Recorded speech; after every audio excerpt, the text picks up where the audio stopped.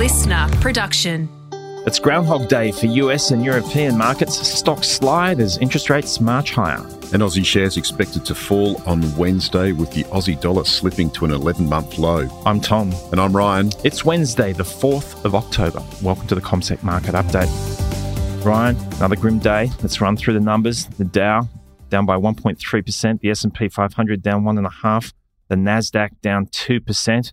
We're recording at 6 a.m., give or take. With the markets closing at 7 a.m. Sydney time. European markets got a bit of a toweling as well. UK market down 0.5%, French market down 1%, German DAX down by 1%. It's ugly. Certainly is at the moment. The Boncano continues, Tom.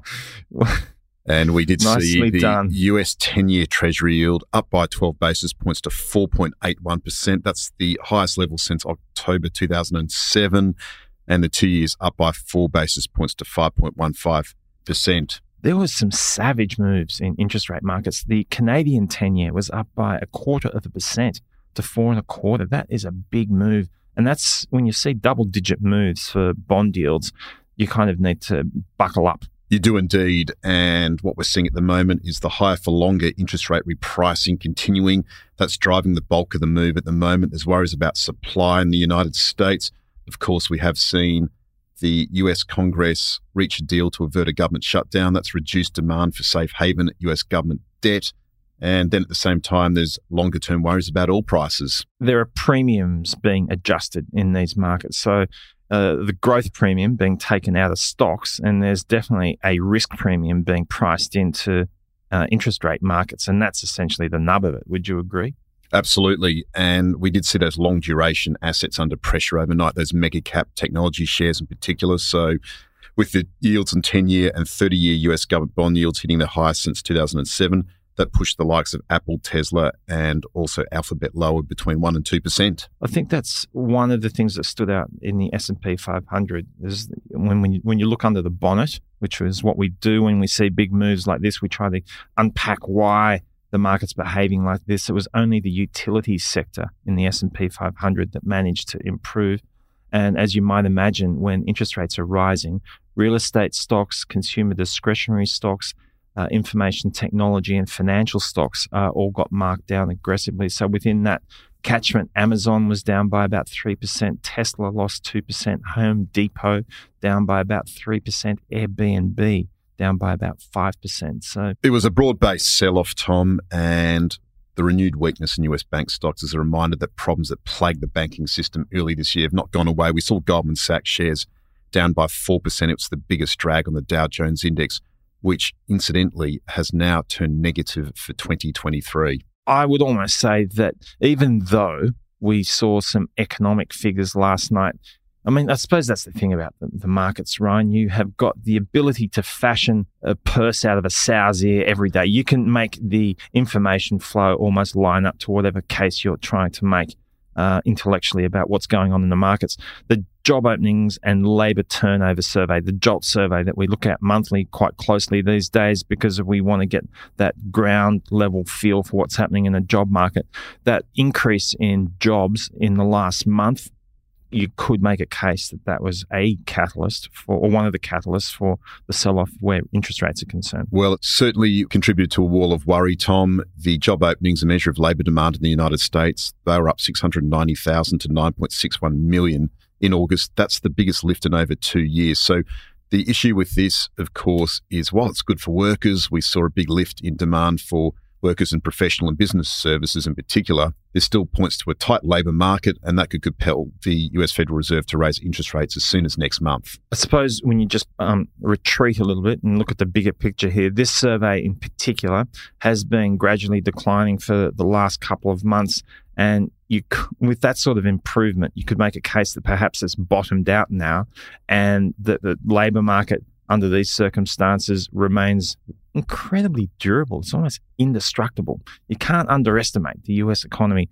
And ahead of the official jobs figures on Friday, this move today is perhaps the markets just building in a little bit of an insurance policy against a strong number on Friday, perhaps. Perhaps, yes. So what the market's currently expecting is 170,000 jobs to be added in September, with the unemployment rate unchanged at 3.7%. It's worth pointing out that Wall Street's fear-gorged the CBOE Volatility Index, or the VIX, climbed above 20, its highest reading since late May. So it's a turbulent market at the moment. We're seeing a sell-off across equities and also bond markets. Unsurprisingly, surveys that we see that are defined by sentiment, very shaky at the moment. And I mean, I'd normally not quote the Investors Business Daily sentiment survey, but this monthly measure saw its lowest reading in 11 years when it came to the Economic Optimism Index.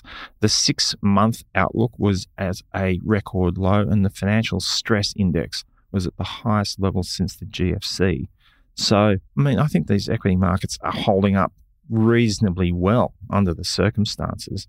But the sentiment that you see underlying a lot of these measures is scorched earth. Yes, and it all comes down to what happens with US Treasury yields or bonds at the moment. So we've got an air pocket at the moment in the US 10-year Treasury yield between 4.5% and 5%. So we're at now 4.8%. That is, as I mentioned, the highest level since 2007. But if we get to 5%, that would be the highest since 2001. And then the next level after that would be 7.5% in 1994, which was the last big bond dislocation. And that's when we had the Mexican peso crisis. Yeah. Well, or was it the tequila crisis? One of the two. The sectors or the stocks that did well last night were the defensive names. Procter & Gamble up by 0.5%. Kimberly-Clark, they make tissues, appropriate today, I suppose, 1.6%. Dollar General, the discount chain of stores, up 1.5%. But it's not universal. So Coke was down by 1%, McDonald's down by 1%. Energy stocks did quite well.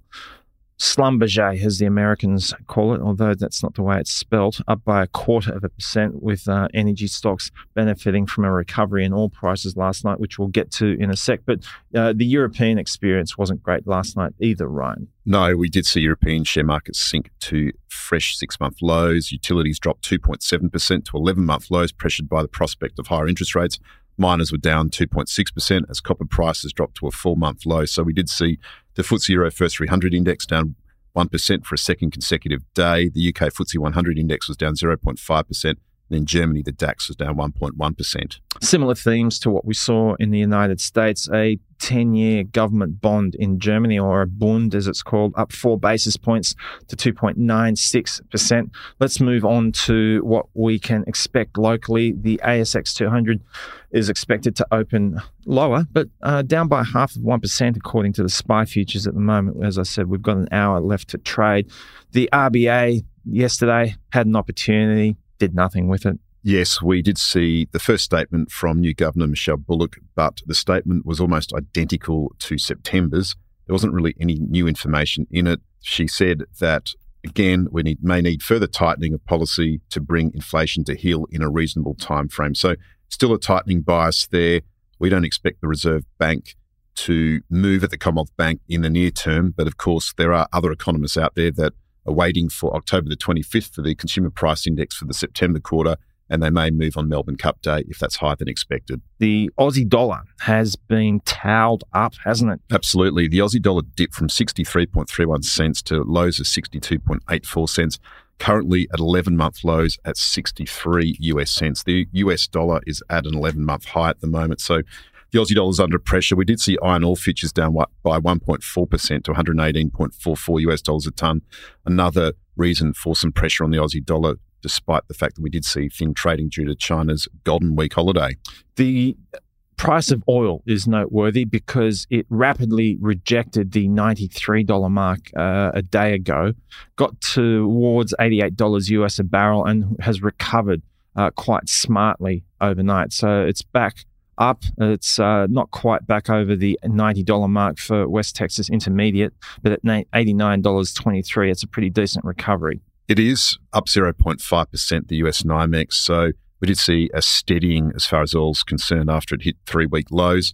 But of course, the gold price has been in focus too, down 0.3% to 7-month lows of $1841.50 US dollars an ounce overnight, Tom. And if we look ahead to today, we've got the Services Activity Purchasing Manager Index here in Australia. That won't move the needle.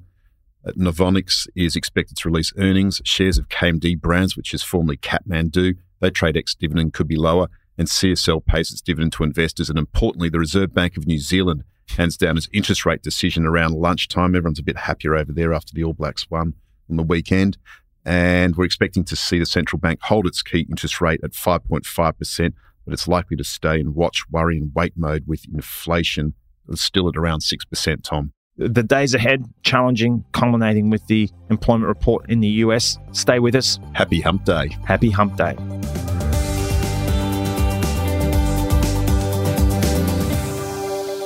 This podcast is prepared, approved and distributed in Australia by Commonwealth Securities Limited, ABN 60067254399 AFSL 238814. The information does not take into consideration your objectives, financial situation or needs. Consider the appropriateness of the information before acting and, if necessary, seek appropriate professional advice.